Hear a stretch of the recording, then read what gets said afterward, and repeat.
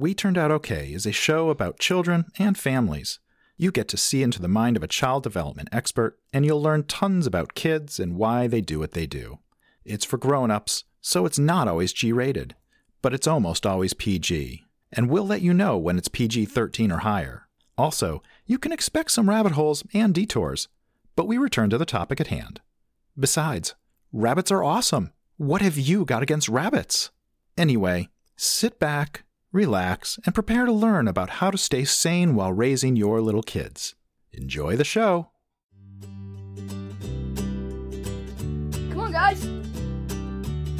We Turned Out Okay. The Modern Parent's Guide to Old School Parenting. I want to hang upside down from the swing set. Welcome to We Turned Out Okay with host Karen Locke Culp. I want to climb to the top of that tree.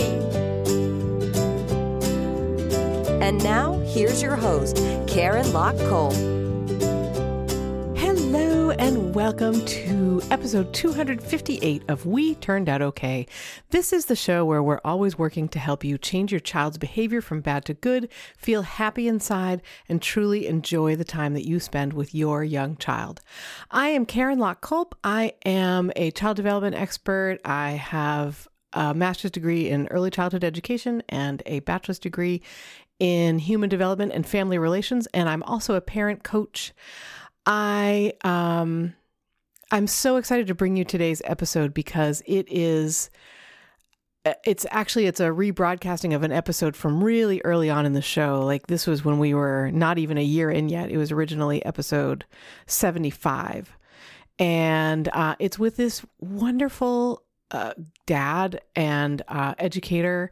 And there was just so much that was amazing about this episode, and I can't wait for you to get into it. His name is Eric Wagter. He has a son with autism, and it was so severe that when his son was, I believe, about 3, when he was a very young child, his parents were told he'll never lead a normal life. And Eric, along with his wife Sally, along with this little boy's mom, have helped him just come so far away from that prediction. And he really shares a lot about that in this episode. So I do want to say I want to give you an old post alert. So there are links that I linked to in the original episode that may not work today. So, you can't always rely on things change for people after a couple of years, and it's now been a couple of years since this was on. So just before we get into it, I have a couple of what I like to do with these sort of pre-show time is give you a little bit of an idea of what's going on in the We Turned Out Okay universe. And the first thing I want to talk about is the Magic Words for Parents, which is the Facebook Live that I do every Monday at 10:30 a.m. Eastern Standard Time in our Facebook group, and the YouTube Live that I record usually on Thursdays. These are both off for the holidays until January the 7th for the Magic Words for Parents, and the 10th of January, which is a Thursday, for the YouTube Live. And so that means that today's post, which is going to be located at weturnedoutokay.com/258, won't have a YouTube Live embed, and it won't have any information on what this week's Magic Words for Parents is, because there isn't one. So, but stop back in a couple of weeks and we will get to those.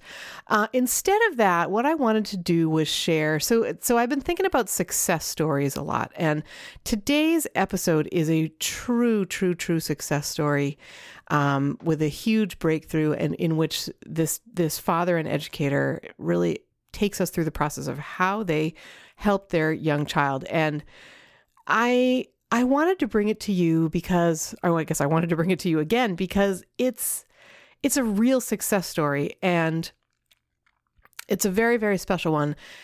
And I wanted to share a couple of other success stories from the coaching community, the private coaching community that I run. It's called the Ninja Parenting Community. And we've had quite a few really exciting successes in there. And so I just wanted to share 2 of them. So the first one that I wanted to share about is if you remember a few months ago now, I did a great conversation. I had a great conversation with my mentor, friend, coworker, colleague, Trisha Tommaso, and I just want to write down that I need to link to that in these show notes. It was an episode called Ask the Child Development Experts, Ask the Experts. And when I recorded that with Trisha, what I did, and you can go back and listen to that, it's going to be located in these notes.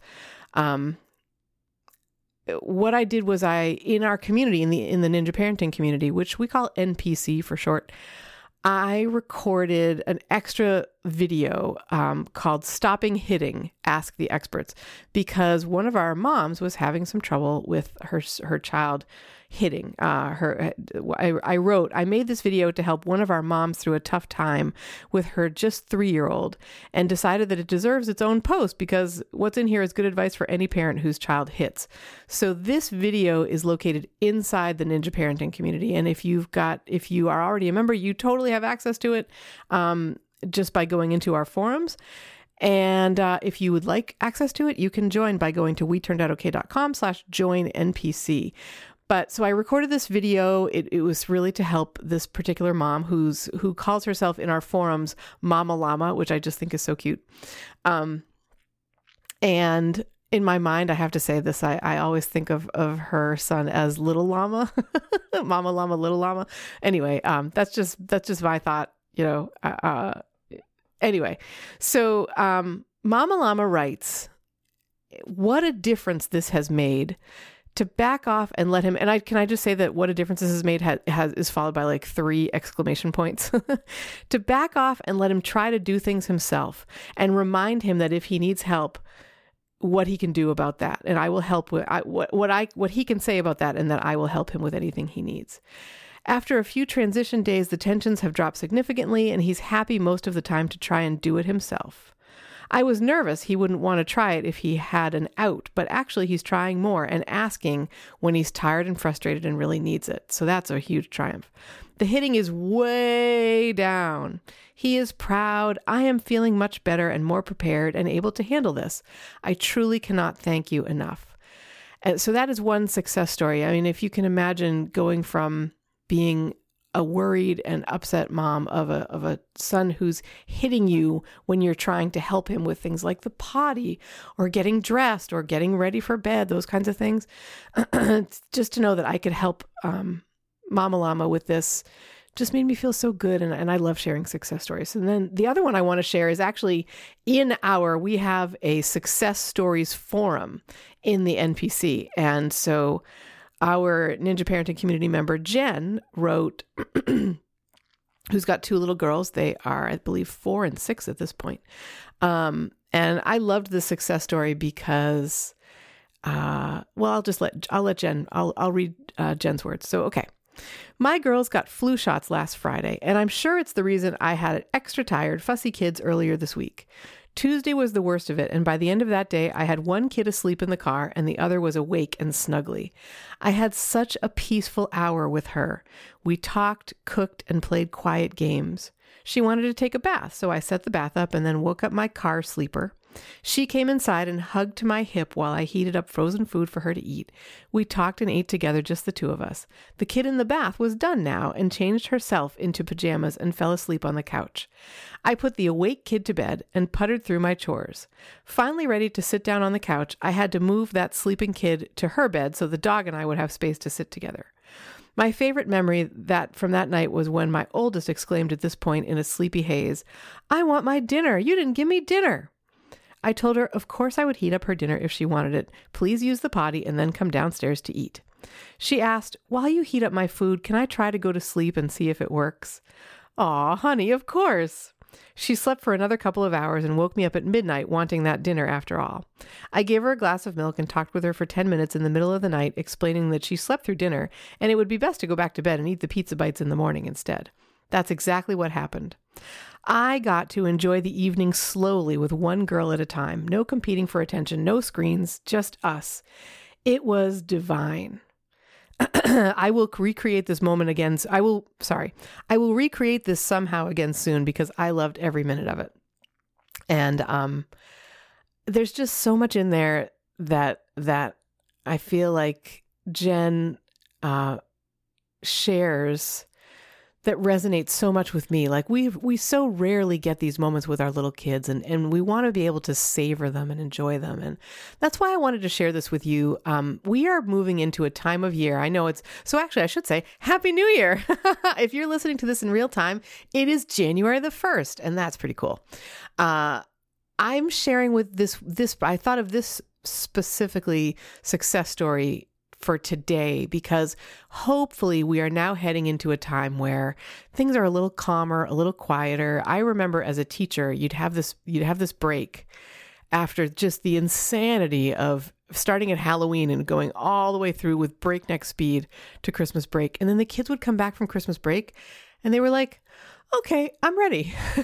I'm ready for what today brings. Like there was just so much less drama and upset and everything like that. So I hoped that you would enjoy hearing that success story. And I also hope for you that you get to have some of this kind of nice, quiet, peaceful one-on-one time with your kiddos. And so thank you so much, Mama Llama and Jen, for sharing your successes. I had a ball sharing them in here, and very soon we will be getting to this third success story, the one that today's guest is going to bring.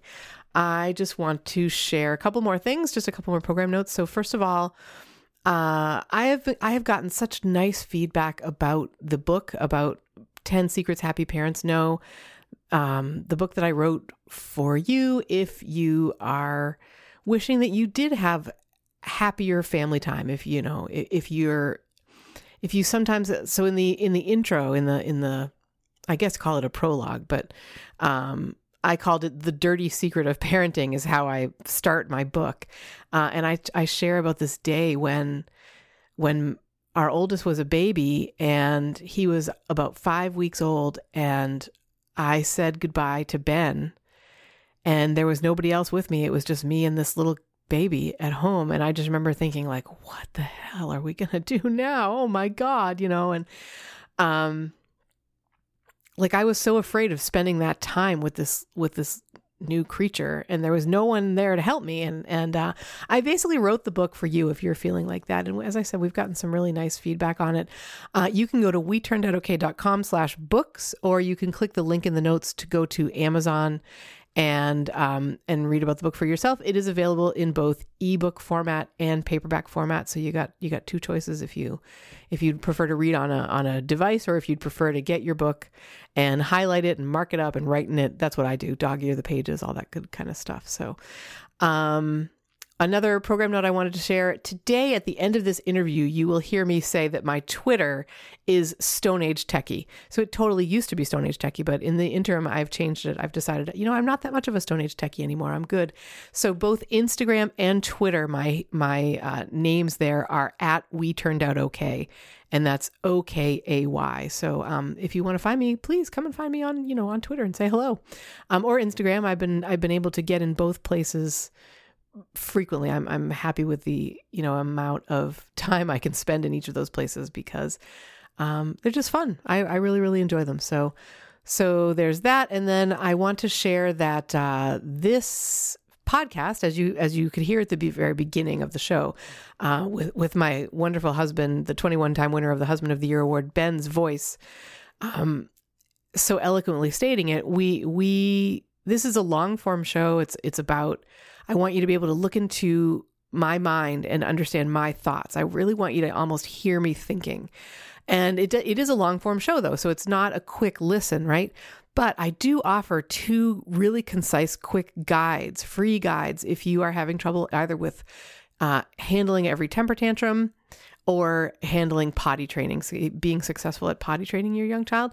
So you can actually look right down in whatever podcatcher you're listening to this in, and there are links to both the temper tantrum and the Successful Potty Training free guides. Each of them contains a video and a checklist, a short video and a checklist. It's really concise.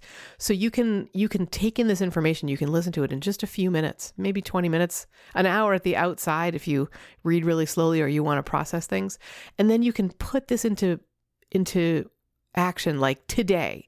I mean, I really wanted, every time I make a free guide, I want it to be something you can immediately get a quick win from. So go there for the concise help and then come on back here so that you can listen to the thinking and the ideas that hopefully will really help you in depth have a wonderful family time. So thank you so much for subscribing. If you subscribe to this podcast, you'll get updates right into your device whenever a new one comes out. And sometimes I do bonus episodes. Plus, it's always just so much fun to see when a podcast that you really like updates. That's always cool. So thank you for subscribing. Thank you so much for sharing the show. If you share it in your favorite social media channel, you'll hear me say actually today, social media is word of mouth is something that I used to say a lot. And that's very true. But even if you share it via email, go real old tech, with one friend, somebody who maybe is struggling with not having a lot of successes, whether their child has autism or not, you know what I mean?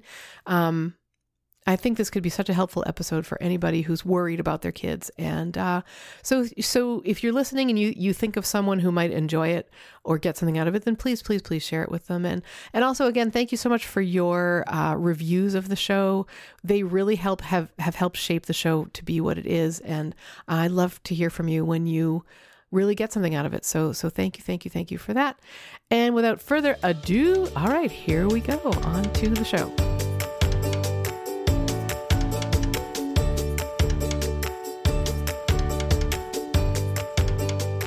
My guest today is an educator, a parent, and a passionate advocate for kids.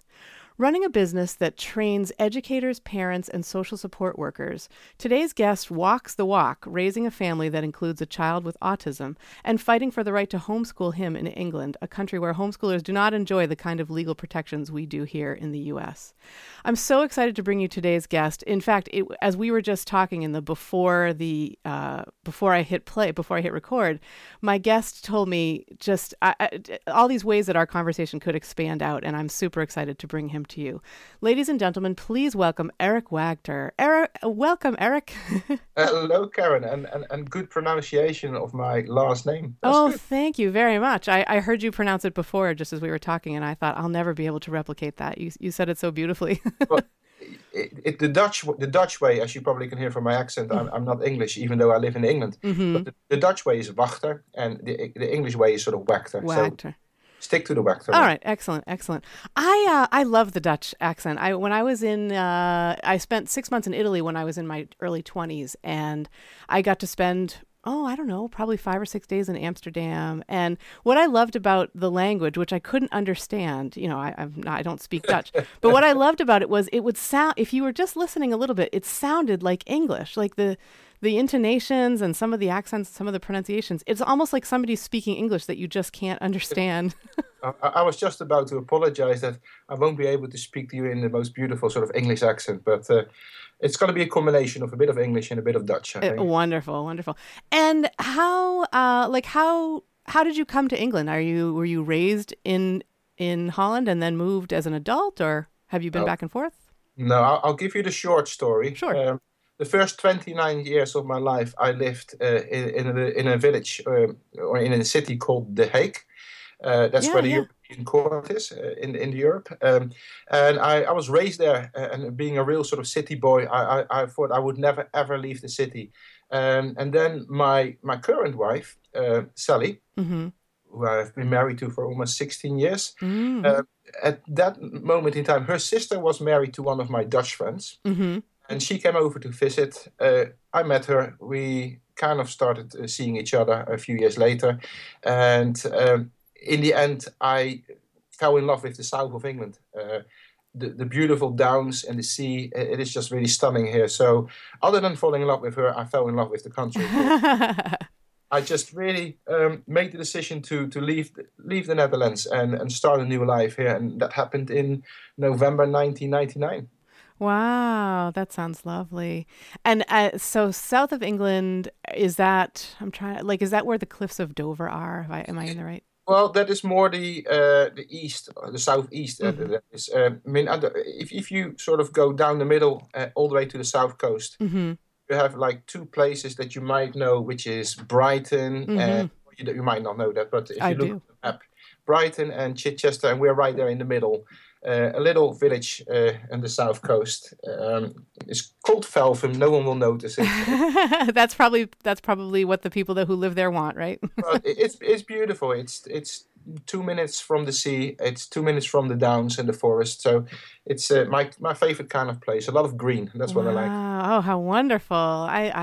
I think I'm going to have to come visit you. You're welcome. It sounds lovely. It's funny. I've been reading a lot of Jane Austen recently. Every winter I kind of go through this. It's time for me to read Jane Austen phase, and so I read like my 4 or 5 favorite books of hers. And there's Brighton figures in a couple of them. Although we, as the audience, we never, like as her readers, we never go to Brighton. Like she'll take us to Bath and some other places, but things, events happen in Brighton all the time. And so now to have a place to understand that it is in the south of England and kind of know where it is, that's pretty cool. Yeah, Brighton comes the closest to Amsterdam in the Netherlands. It really has this sort of different culture than other cities here in England. It's quite a multicultural kind of city. It's nice. It's beautiful. Oh, cool. Well, I'm putting it on my list of places to visit. So you and Sally both have teaching backgrounds, right? I don't have a particularly teaching background, but Sally, who, she's been a primary teacher here for the last, oh my goodness, I think 15, 16 years. And primary is, we would think of that in the US as elementary? Primary is elementary. It's 4 to 11 years old here. Mm-hmm. She has some experience of secondary, which is 11 plus. But after her third year, she kind of realized that full-time teaching wasn't really for her, so she became a music specialist teacher. Oh, wonderful. So her specialism is in music.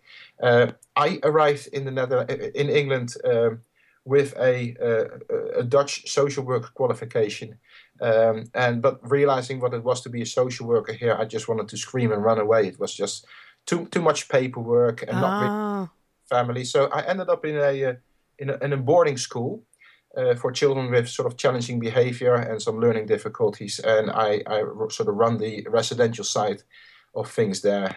And I did that for a few years until I finally ended up at a specialist team in the social services world here, working with families at the risk of breakdown as a social worker. Wow, that sounds like a really important job. That I'm thinking about the way that teachers, the way that social workers are treated here in the U.S., which is they don't get an awful lot of respect, and they are especially. I mean, teachers, it's bad enough. I was a teacher for quite a while before I became a parent, and teachers are sort of supposed to assume responsibility for everything. Anything that goes wrong in a child's life, it's the teacher's fault if the teacher had only seen this, that, or the other thing, and I mean, I don't mean to say that in a complaining way. I think that it does take parents and teachers to work together for the children's kind of best interest. But as I think about it, I think especially I live in Massachusetts, and there have been some terrible, terrible things that have happened in some families who happen to be in the state's care, like, being seen by social workers, and the social workers are just being dragged through the absolute mud, and there's nowhere near enough of them, and they don't have the kind of tools or training that is really necessary to catch some of these big problems. And you just I feel so much sympathy for those social workers, and I'm wondering, what is it like in England? What's it, as a social worker, do you get the same kind of bad rap, or is it better? I think I see it from both sides. I think over the many years, the whole social care system, what we have done is we have conditioned families to expect that social care will solve their problems. We haven't trained or educated families about that we need to give them ownership of their situation.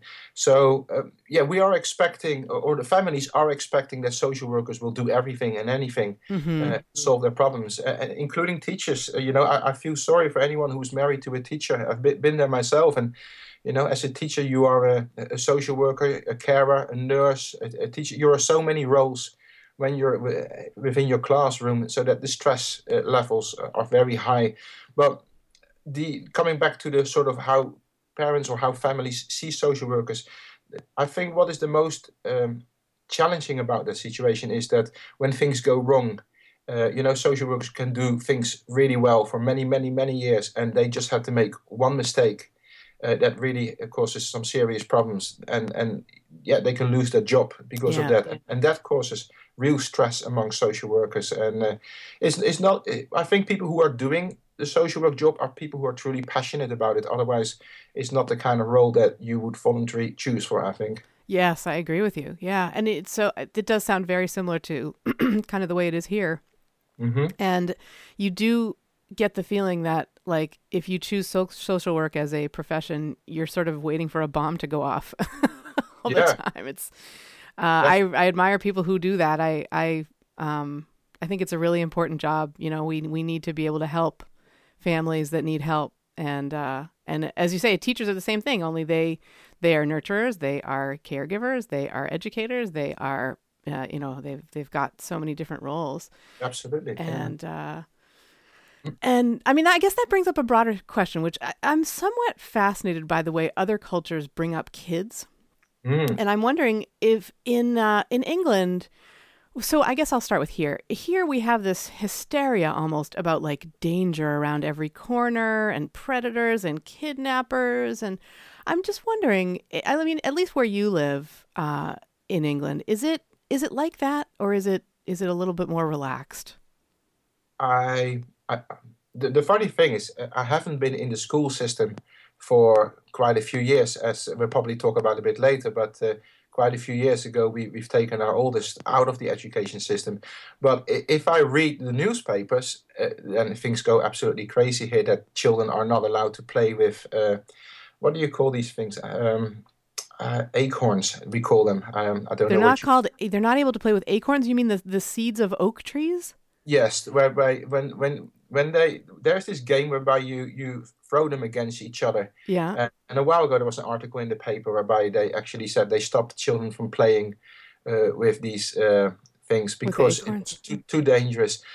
Simple things like certain trees are not allowed on the playground because some of these acorns might fall out of the tree on top of the children. Oh, you're kidding me. It's things like that, and I do have to say, as you know, my oldest, he's diagnosed with autism, and we have noticed the bureaucracy, or what's the word, the rules that there are. There are so many rules that even that makes it really difficult for the teachers and the educational system to really function well, because there are so many rules that stops them from doing what is right for the children because the law tells you otherwise. So. I'm not the one to advise them on that because I don't know what is the right way forward. But there are too many rules at this moment as I see it. Oh, I agree with you. I mean, that makes me think of things like here. It makes me think of two different kind of factors. One is that a lot of schools, elementary schools for really young children, like say kindergartens, are banning any form of touching. Like, as in, a teacher cannot put a hand on a child's shoulder. No one can hug.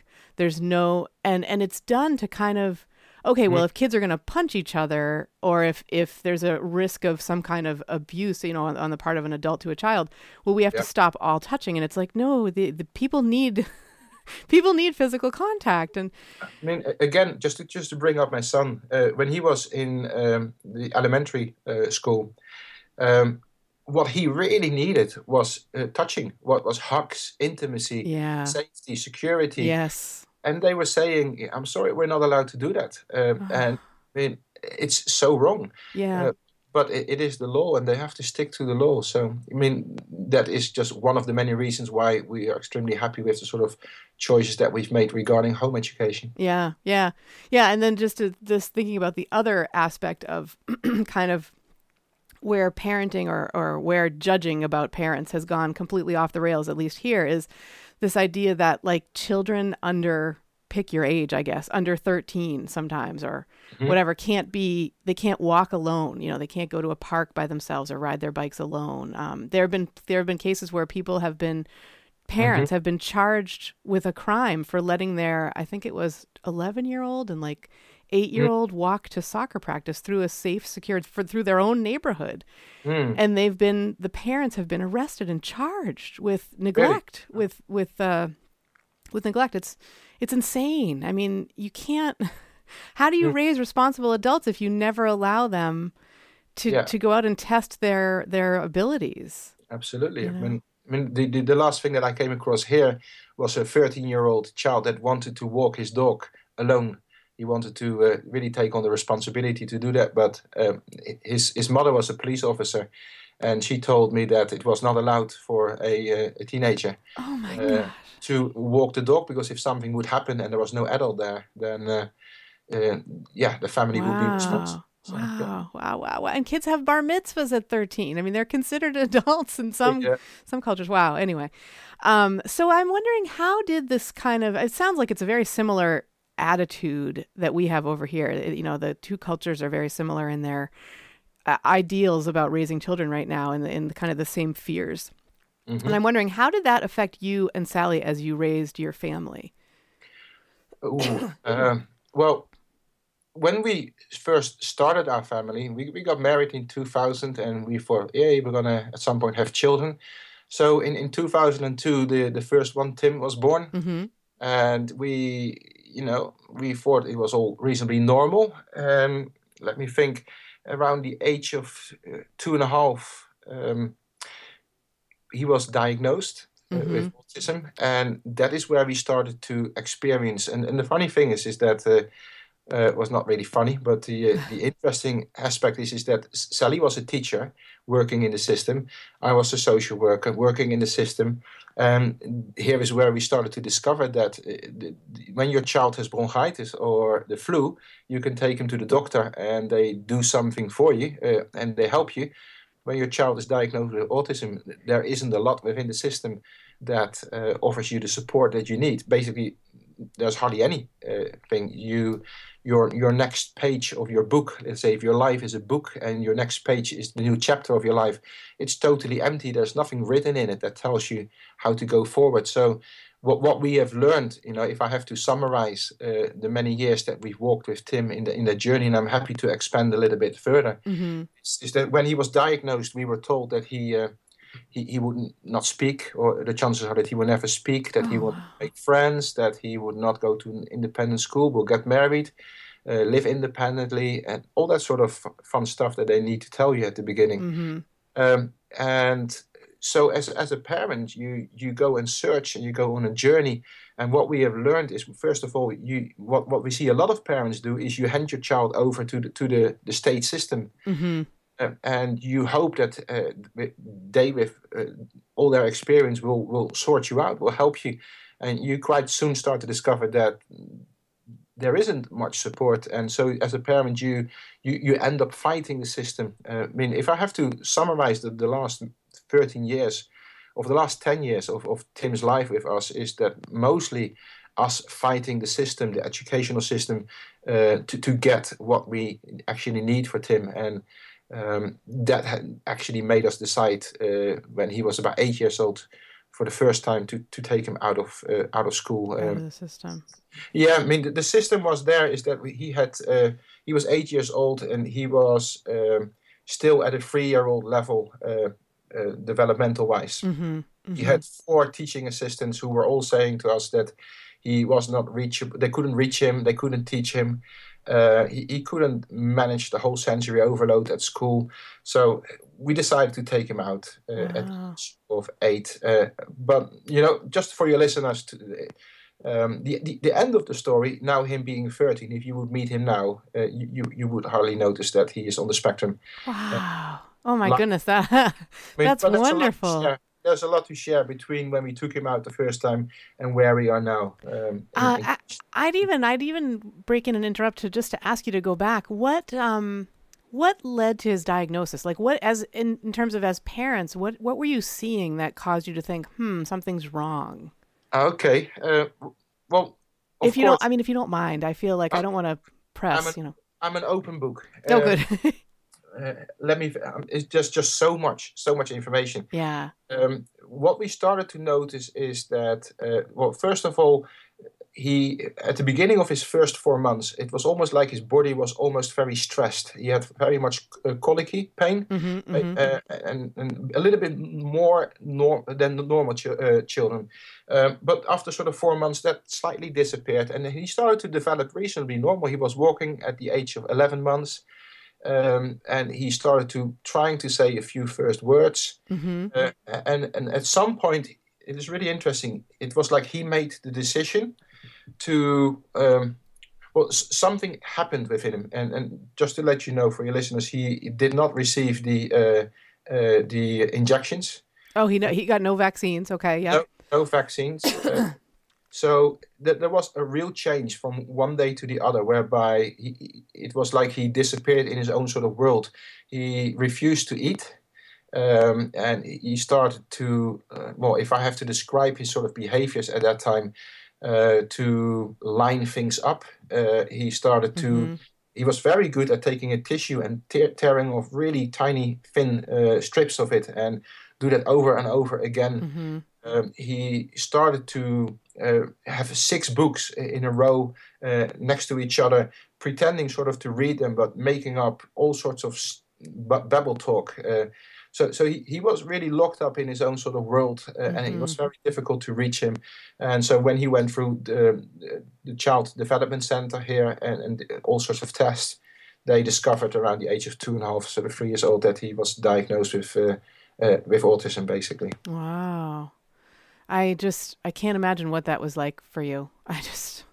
Well, I've asked myself the same question, because it feels a long time ago now. How was that like for me? And at that time, I think, and this is possibly interesting for your listeners, is men and women, we respond differently to these things. And in our case, and the more I speak to families, I see the same thing happening. But in my case, the man, I was in denial for a long period. I just kept saying that if he doesn't speak at the age of 4, then I'm going to take it serious. But my wife was, first of all, panicking. Then she was grieving the child that she, that wasn't there, that she was hoping for.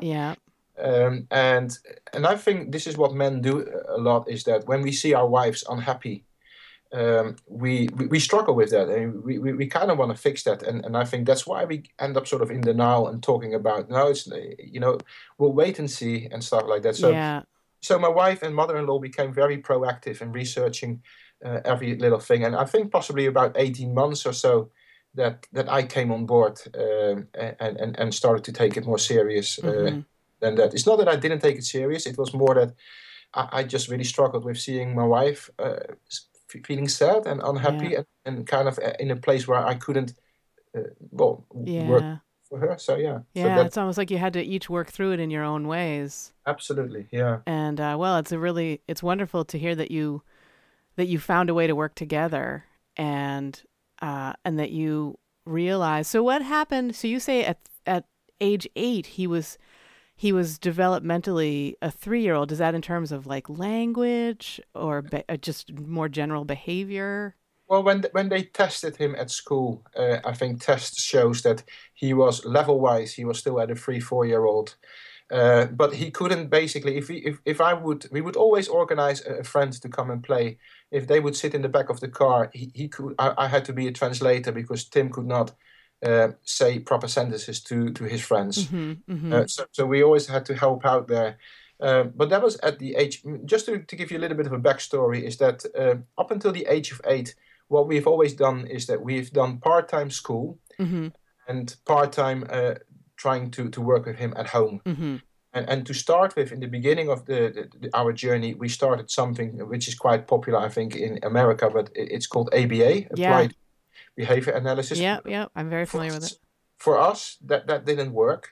And I'm sorry to interrupt, but Yeah. so applied behavioral analysis for someone who isn't a teacher or a social worker, can you give a quick description of ABA?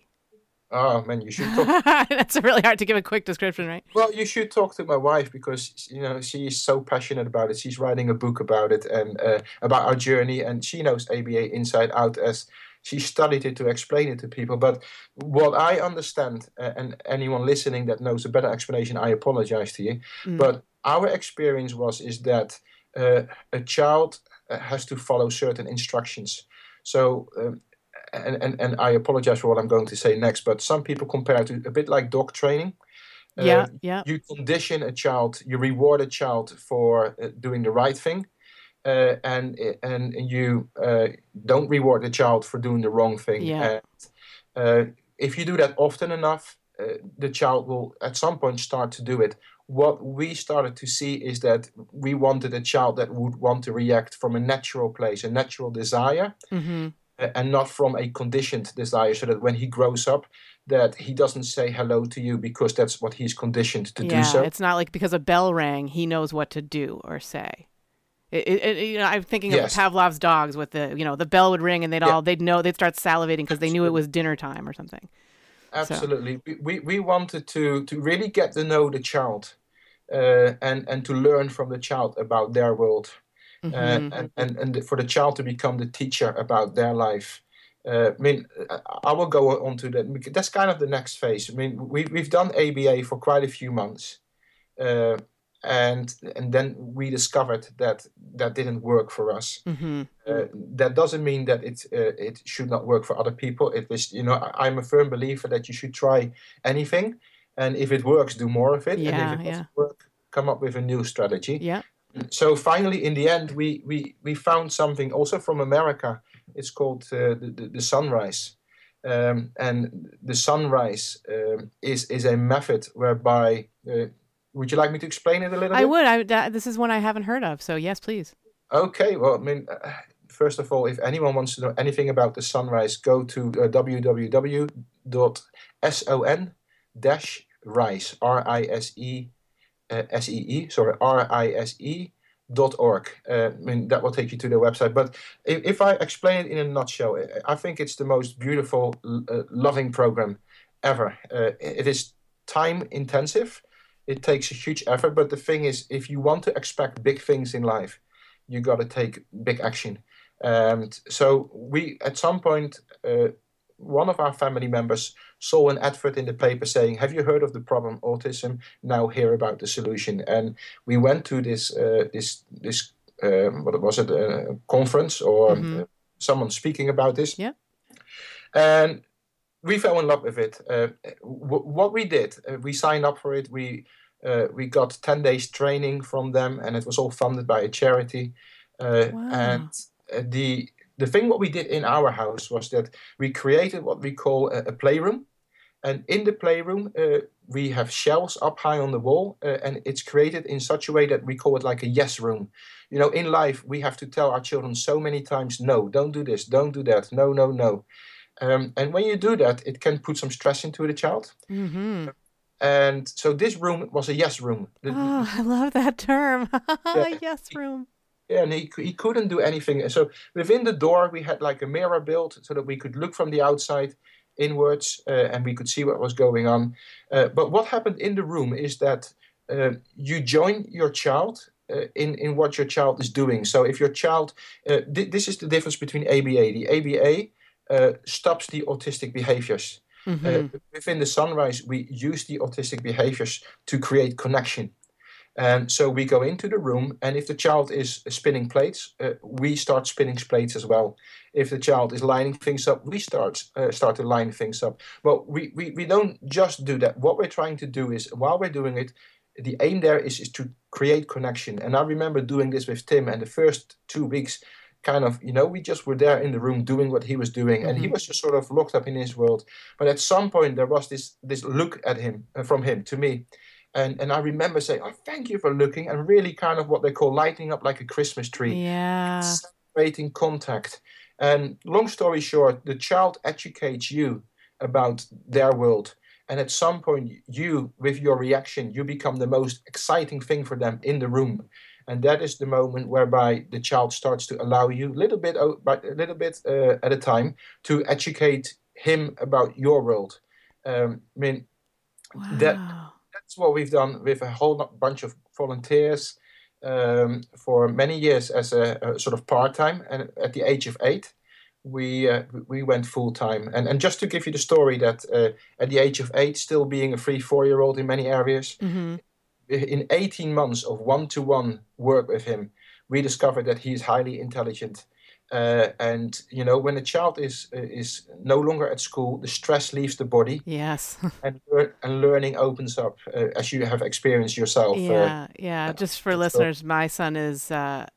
We pulled Max out of school when he was a second grader, and he'd been experiencing things like weight loss, and he lost 20% of his body weight in first grade. He had night terrors like every night that they were worse than nightmares. They were the most horrible things. And he was diagnosed with migraine at age 6, and it was all school stress. It was all like the academic demands that were placed on him were far too much for him. And when we pulled him out, he immediately got better. I mean, like one night worth of knowing he didn't have to go to school the next day made him so much better. So sorry, go ahead, Eric. I was just thinking that the first 18 months of that, since he was 8 years old, we took him out. The first 18 months we had to fund it ourselves. And but then after 18 months, a educational psychologist came around to test him, basically, and they couldn't believe the progress, because he was actually in many areas he was at his peer level.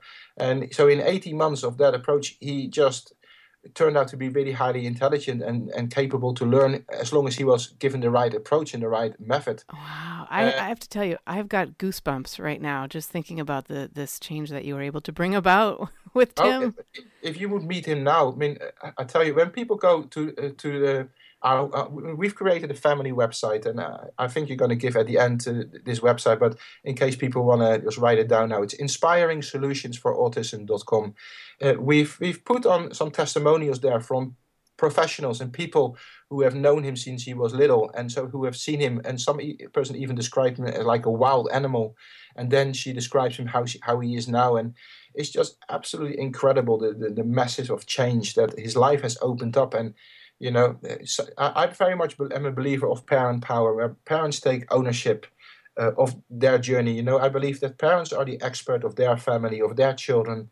And sometimes you got to take big steps, like we took him out not knowing where the money would come from or how we would do it.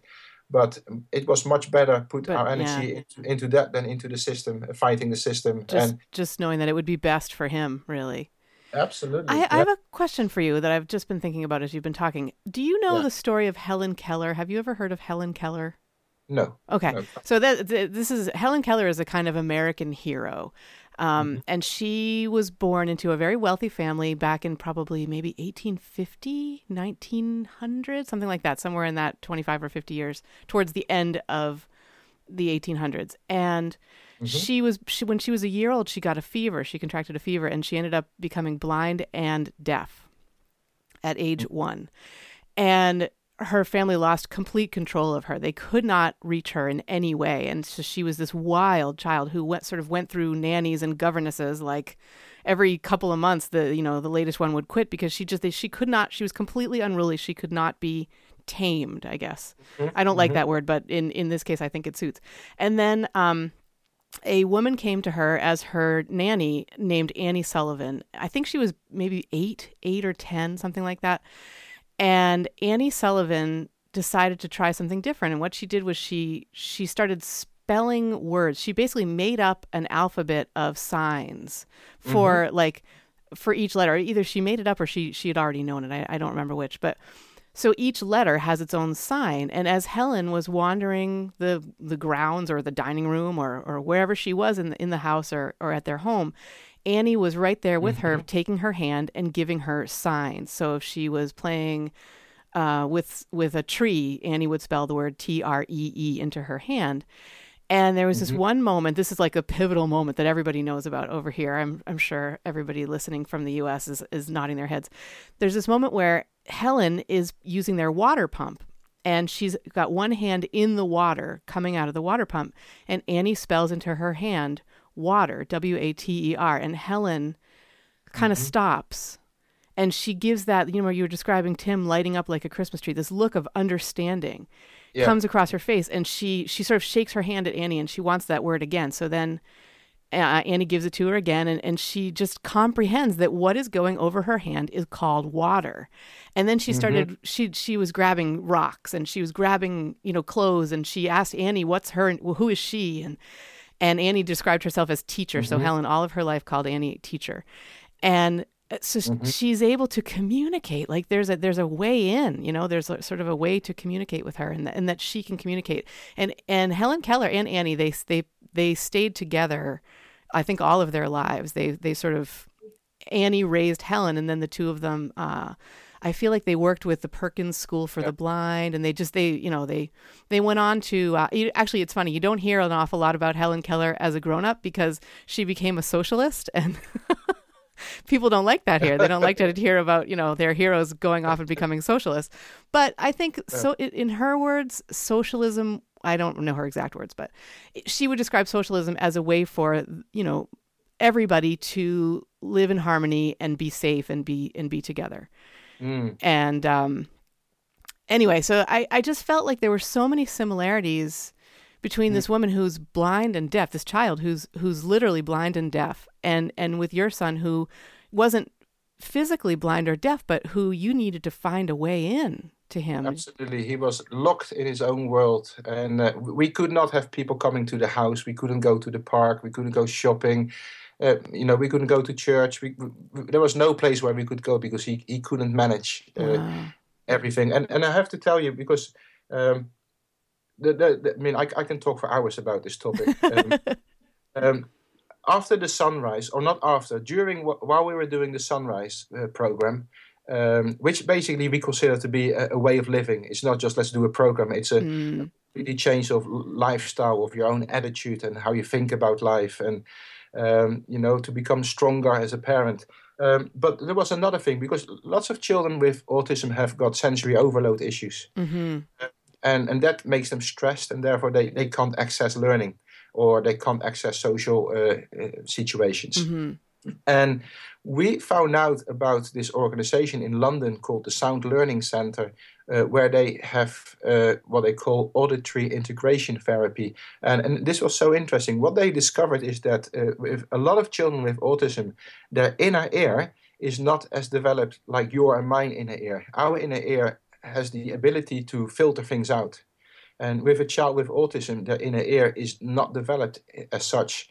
And therefore, every bit of sound that comes into their ear comes in at full sound. And so that we didn't know that. And what they can do, and the same thing is for your eyes. Also, their eyes, there's a possibility that they are slightly differently developed. And so they did, when we took him there for a 10-day therapy session, and it was quite an adventure because Trevor, at that time he didn't do that well. But and every morning he had to sit for half an hour with headphones on, listening to music that had certain sound waves through them, or they took out certain tones so that they created a pattern. Well, it's too complicated for me as a non-specialist to explain it, but while they were listening, what actually happens is that the inner ear is, over a period of 10 days, by listening to these sort of sound waves and stuff like that, is restored to its most closed possible way, like your and mine. Wow, fascinating. The same thing happened with the eyes. He had to be for 20 minutes in the morning and in the afternoon looking into something that was shooting lights at him, light colors at him. And they could see, I tell you, the child that I took to London to that Sound Learning Center was a highly stressed child. We couldn't play the piano, we couldn't play the guitar, we couldn't talk, we couldn't hum or sing or do anything. And after the 10 days, people around us didn't recognize the child because the sensory overload issues were almost gone. Wow. we could play again, we could sing, we could talk, and it just opens up his whole world. And how old was he when you went there? He was actually 8 years old, and that was one of the reasons, talking about what we talked about before, how the system doesn't understand you or can work against you. The school that he was in refused to give him time off to actually go to this therapy. Oh my goodness. Yeah. Come on. Therefore, we decided to take him out. Well, not only therefore, that was one of the reasons, because we had to give him we had to experiment to see if it would work. And it was a life changer, an absolute life changer for him. Wow. So yeah, if you talk about the 3 things that made a massive difference in his life, was the Sunrise Method, the sound learning, or the auditory integration, and the other one was biomedical input in his life, the whole sort of supplement side to sort of heal up his inner body, heal up his gut. Yeah, so supplements in terms of vitamins or oils, or probiotics, that kind of stuff. Yes, all that sort of stuff. And I just want to say that I'm going to link to sun-rise.org in the show notes, everybody. So if you're more interested in that, you can go right there. You'll be able to find that. And I'm also going to link to videos, say again. Sorry. There are lots and lots of videos, free videos on how to work with your child. You don't have to wait for days and months before you can actually start helping your child. Yeah. It's brilliant. Yeah. And then the other place I'm going to make sure to link to is inspiringsolutionsforautism.com, Eric's family site about autism, basically, and how. Yeah, there's not a huge amount on there, but what is on there is our story and some testimonials about our life. Cool. Yeah. I personally, I cannot wait. I'm going to go there, I think, as soon as we finish talking, because it sounds fascinating to me. Mm-hmm. And I guess I want to shift a little bit from, from kind of what we have been talking about to you, I understand, have kind of an expertise in conflict resolution, right? Well, conflict resolution is a side thing. I think let me think. When I was working as a social worker, in the 6 years that I was in a specific team, I specialized in something called solution-focused brief therapy, which is a method of working with families whereby you don't tell them what to do, but through becoming an expert in knowing which questions to ask them, you help them to take ownership of their journey. Okay. And of their solution, so that by the end of the journey, they are empowered and they have the skills to go forward themselves, and they don't have to return to you for further support. All right. So that is what I specialized in to beginning with, and just to let you know that it was January 2010 when we took Timmy out of school, mm-hmm. when I decided to leave that team because I needed to be more flexible, and that is where my sort of training career started. That's where I started my own business in training family support workers, social workers, people in education, and people in who deal with the youth offending justice system. Basically, anyone working with parents, with teenagers, with children. I started to train them in the solution-focused approach of working, conflict resolution. Particularly, I'm very interested in, right now, that is my main interest in, is helping families, give them tools and empower them how to make relationships work. Because, as everyone who has a family knows, that there are so many challenges within relationships. How you deal as partners with each other, different approaches, different way of thinking, conflict with your children. I can talk for hours about that. Well, actually, all right. So let me interrupt you right there, because I have a question. What I'm going to do is I'm going to ask you this next question, and then I'm going to ask you to think on it while I share a message from today's sponsor. Okay. And the question is, it really gets into this. I'm wondering how parents can improve their relationships with their young children. So I'm talking probably 4, 5, maybe 6 and under. So how parents can improve their relationships with their young children. Like, I know it's a huge topic, and what I'm hoping is that you can choose one aspect of it that we can kind of dive into just after I'm done with today's sponsor. So how parents can improve their relationships with their young kids. All right, you ready? You're going to think on it? Yep. Okay. Yep. All right. This episode of We Turned Out Okay is brought to you by Positive Discipline Ninja Tactics, key tools to handle every temper tantrum, keep your cool, and enjoy life with your young child. The book I recently wrote and published. By the time this episode is out, it's written and published for you. If you struggle with getting your child to do what you want her to do instead of what she wants to do, if each time your child has a meltdown, you want to have one right alongside, if you need some concrete tools so that you can use them immediately, right in the tough moments, then Positive Discipline Ninja Tactics is for you. It's available as an ebook in Amazon right now. Search for it at Amazon.com, or easier still, just click the link provided in these show notes, and it will be immediately delivered to your chosen e-reading device. You'll have it right nearby whenever you need some support to keep your sanity intact while raising your young child, and so I think you should head over to Amazon and read all about it. And thanks! And now back to the show. Okay, so Eric, how can parents improve their relationships with their young children? I feel like this is such an important topic. Oh, and I could go in so many different directions. When I work with parents, I have a question because often parents, if I ask them, what is it that you would like to achieve from working with me? And if I work with parents with small children or older children, they often tell me what it is that they no longer want to see. They will tell me, I want them to stop fighting, or I want them to stop doing that. And what they do not know to start with is what it actually is that they do want. So your question, could you repeat your question again? How can parents of young children improve their relationship with their children? Okay, I think to start with, parents need to have clarity about what it is that they want, if they would have a really good relationship with their child. Mm-hmm. In other words, not what they don't want, but what they actually want. So what is it that what will that look like? They need to start to create a picture of what will that look like regarding the way I communicate to them? What will that look like the way I spend quality time with them? And so they need to create a picture of what it would look like for them to have a positive relationship or a better relationship with their children. And once you have clarity on that, there is one thing that I always do myself, and I call it the pause button. As soon as your child does something that maybe triggers you or winds you up or anything like that, I managed to press the pause button before I respond, and I ask myself, is how I'm going to respond get me closer to my ultimate outcome, what I want? Mm-hmm. Is it going to get me closer to the picture that I've created? If it is, then I'm going to say, let's do it. But if it isn't, I have to take responsibility for it, and I have to think of a new strategy or a new way how I'm going to respond to it.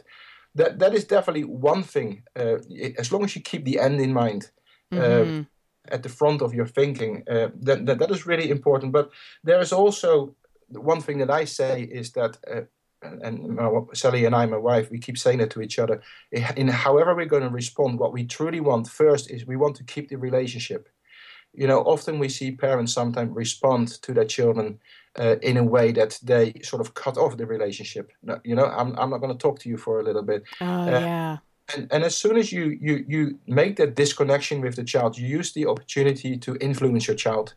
And so therefore we kind of have said that, relationship first. We do anything, we might not choose the moment when anything happens to respond then, but we wait till we're in a better place to actually respond to it.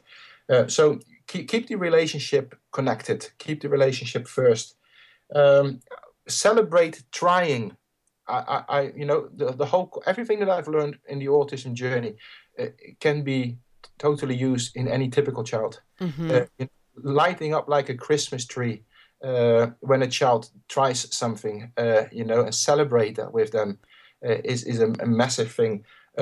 Become interested in your child's interest. Don't think, having a nice time playing with what they're doing. If you truly want to have a better relationship, become as interested as your child in that particular topic. Become a child again. Play alongside them. Celebrate the connection that you've got with them, because the deeper you create that connection with your child, the more chance you have that you can influence your child in their decision making in the future. I'm smiling over here because earlier this morning, my kids, so as homeschoolers, the kids can sleep really late, which is great because I can get a lot of work done in the morning. Yeah. And my oldest is actually still asleep as we're talking right now. But my youngest got up a little earlier than usual this morning, and I went upstairs to say good morning and see if I could find out what he was planning to eat for breakfast and kind of just have a little conversation with him. And yesterday, he and I we cleared our dining room table and we set up a ping pong. We have like this portable ping pong. Basically, it's a net that you can put on any table and a couple of paddles and a ball. And I knew I needed to come back down here in like 5 minutes. And my son looks at me and he says, I wish we could play ping pong today. That was what he said. I wish we could play ping pong today. And I said, you know what? I've got 5 minutes. Let's play ping pong right now. Absolutely. And he lit up. He was like, oh, really?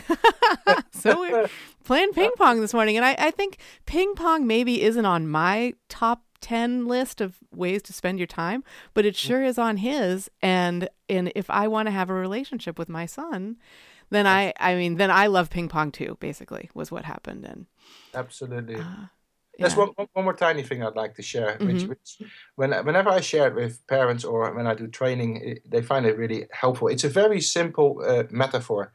And it is where you have a farmer who, I call it the sowing and reaping sort of method, where if a farmer wants to have for the harvest to be carrots, which kind of seeds does he need to sow? And the answer, of course, is he needs to sow carrot seeds. And then also when the time where he goes and nurture the land, he needs to nurture the land to ensure that he has the best possible carrots coming out. And so what I sometimes do with parents, and I create a diagram and a picture whereby I make the farmer becomes the parent and the land becomes the child, and the harvest becomes the outcome of what they want. And if the outcome, what they want is, for example, to have a really good relationship with their children, then they have to ask themselves, if me, the farmer, what kind of seeds do I need to start sowing into my child's life to actually make sure that I get the outcome that I want. I get the harvest that I want. And also, if you then start talking about nurturing the land, what is it that I need to do as a parent in the in-between time when I start sowing the seeds? And often what I call the glue that makes everything work, and that is consistency, is that when you start something, that you actually follow through with that, and you keep doing it, and the more you do it, you will get the harvest in the end that you want. And it's another way of making parents sort of see that they are personally responsible for what the harvest is going to be, because they're sowing continuously into their child's life. I love that. I mean, I think I can take that into my life. You had mentioned that things that work with an autistic child also work with typical children. And I think in the same way, things that work with young children also work with big kids, like with teenagers, sometimes even me. Like as I was writing this book, Positive Discipline Ninja Tactics, a mom wrote to ask, listen, my kids are a little older. They're like 8 and 10. Is this still going to be useful for me? And I said, I mean, sometimes my family can use these tactics on me if I'm forgetting myself, Sometimes we still use them. Like one of my favorite ones is making no sound like yes. I was thinking about this before because you were talking about Tim's yes room, where everything that he might want to do is encouraged, is supported, right? And like we say no so many times. I've read, there's a great book by Jeff Olson called The Slight Edge, which is about how to make habits, how to take your habits and make them give you the goals that you have in life. And it just takes a little bit every day. And he says that by the time a person is 5 years old, we have heard 40,000 no's and just 5,000 yeses. That's like a ratio of 8 no's to 1 yes. Yeah. And I started thinking, like, how can I make it so that they hear more yeses? And basically one of my favorite tactics is to say, if they say something to which the answer is obviously no, can I have an ice cream sundae for dinner, right? I will say, yes, you can have an ice cream sundae after dinner or tomorrow or next week or whenever, insert the right time so that they're not hearing no, they're hearing yes, but in the future kind of a thing. Absolutely. Yeah. Can I share an interesting tactic with you? Oh, I would love that. In fact, I was just going to say our time is short. So perhaps this interesting tactic could be kind of what we go out on. Would that be all right? That will be fine. I with love me. that idea. Absolutely. It's a lot of parents wonder, how can I get my child to do what I want them to do? And because they're not listening to me. And this is the example that I'm going to give you has to do with a slightly older child, like a 14, 15-year-old teenager. And this is a real situation that I had with a mother. The mother's son wanted to go out in the evening with his mates, and he wanted to be home late. And of course, the mother, who's concerned about the child, she really wanted him to be home in time. And this is the interesting thing, is that when mothers are getting concerned, I'm saying mothers, it could be fathers as well. Parents, yeah. When parents are getting concerned, there are a variety of ways that we could deal with them. But often we become slightly controlling. Mm-hmm. And so we say to them, I want you to text me at 11 o'clock at night when you leave. I want you to do this. I want you to do that. And that way, I mean, the parent does that because they love the child. But how do you think the child sees that? The child sees that because they see that as nagging. Yeah, really controlling. Controlling. And so often they will rebel and they won't do it because they don't own it. And I remember working with this woman, and she was actually on one of my training courses. And I was going to see her again a few weeks later. And I suggested to her, I said, why don't you go to him and say to him, I really would like you to go out with your mates because, I've been young once and I think you should do that. You should have fun. And you know that I love you and I want you to be safe. And is there anything that you think that you can do that would help me to feel safe? Oh, that is a great tactic. It puts the power in his hands, right? And I think we can do that with any age. We instead of telling the child, and this would be my bit of advice that I would love to give to your listeners, if you want your child to do something, don't tell them what to do, but think of a question that you can ask them so that they can take ownership. And if they come up with the idea or the solution, then they own it. Yeah. And you just have to ask better questions if they don't come up with the right idea. You just come up with a different question. So yeah, it's really love powerful. that idea. That's incredibly, incredibly powerful, and I can see it working in my life. I mean, because when I would say to them, I need, like, it's about what I need oftentimes, but like we have to empty the dishwasher so that we have a place to put the dirty dishes. Yeah. Can you help me figure out a way that we can make this happen? A lot of times kids will be like, oh, sure I can. Yeah, instead of saying you have to do this, because that just makes them go, no, I don't. You're not going to make me, kind of a thing. Nobody likes to be made. Absolutely. It's almost, do you think of it? It's almost a way of showing some respect, I think, to your kids. Do you see it that way? 100%. I think, but by giving them ownership, you give them responsibility, and you respect their choices and their life and their space. As soon as, with any child, and I think us grown-ups, we're just like children, only a bit older. Tell an adult what to do, and there's a high chance that they won't follow through either. So it is all about, instead of telling someone what to do, is to come up with the right questions so that they can come up with the answer and the solution themselves. I want to end on this, even though it's got to do with an adult. I have a dear, dear friend who is in her 70s, and she's quite overweight. She's probably 300 pounds, something like that. And her doctor, who she's had a relationship for many years, like a doctor-patient relationship, recently said to her, she might be closer to 250 pounds. But anyway, her doctor said to her, if you don't lose 20 pounds, I am ordering you to lose 20 pounds. You need to do this. Otherwise, you're in big, big trouble, kind of a thing. And this dear friend reacted with, I hear you, but no. And I almost feel like the doctor could have said something so different and so much better. The doctor could have said, how can we work on this together? Like, what can we do? Don't you see that? Do you see that, Eric? Am I... 100%. I could see the doctor ask, for you to have the best possible support plan in place to help you make this decision, what would that look like? And first discover that. Get the person to think about, what will that support look like for me to come to the place where I feel comfortable enough to say yes to that. Yeah. Gosh, it just made my blood boil, I'll tell you. Yeah. So listeners, in order to have a better relationship with your child, which is ultimately what we want, isn't it? I mean, we want to have there's so much more to life when we are saying yes instead of no, when we are sharing thoughts and feelings, when we're getting help from our kids. Because if you give kids the chance, if you say to them, can you help me figure this out?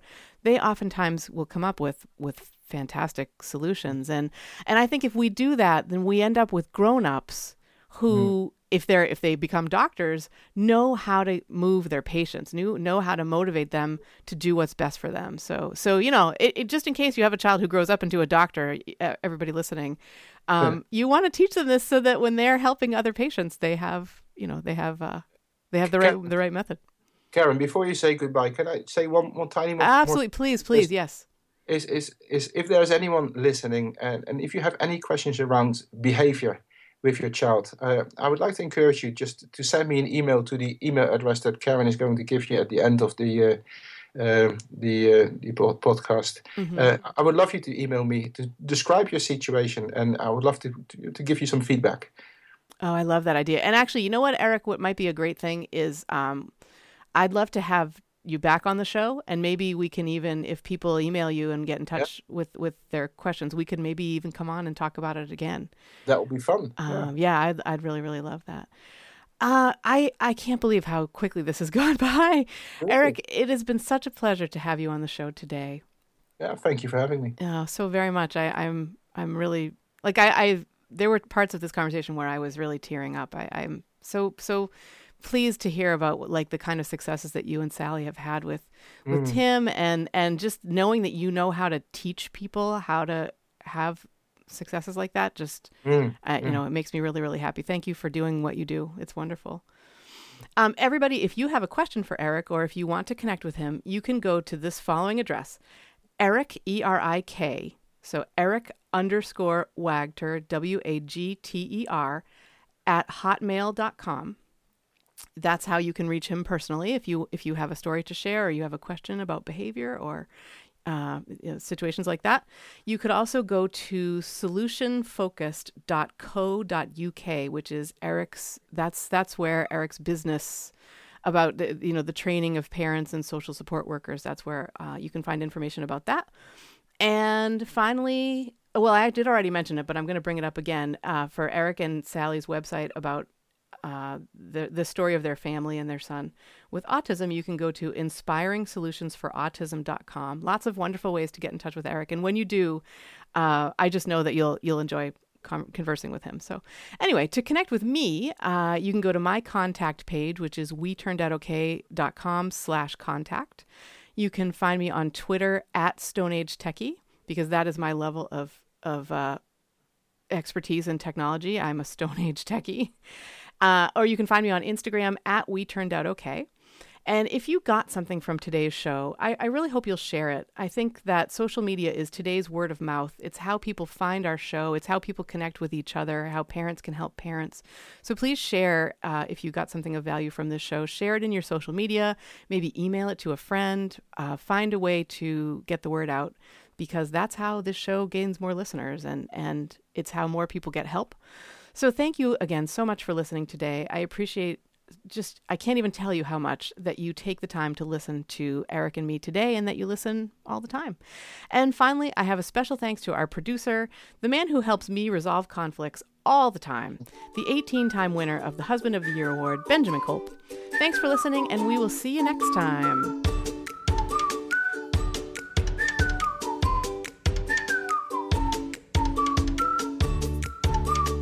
Thank you for listening to We Turned Out Okay.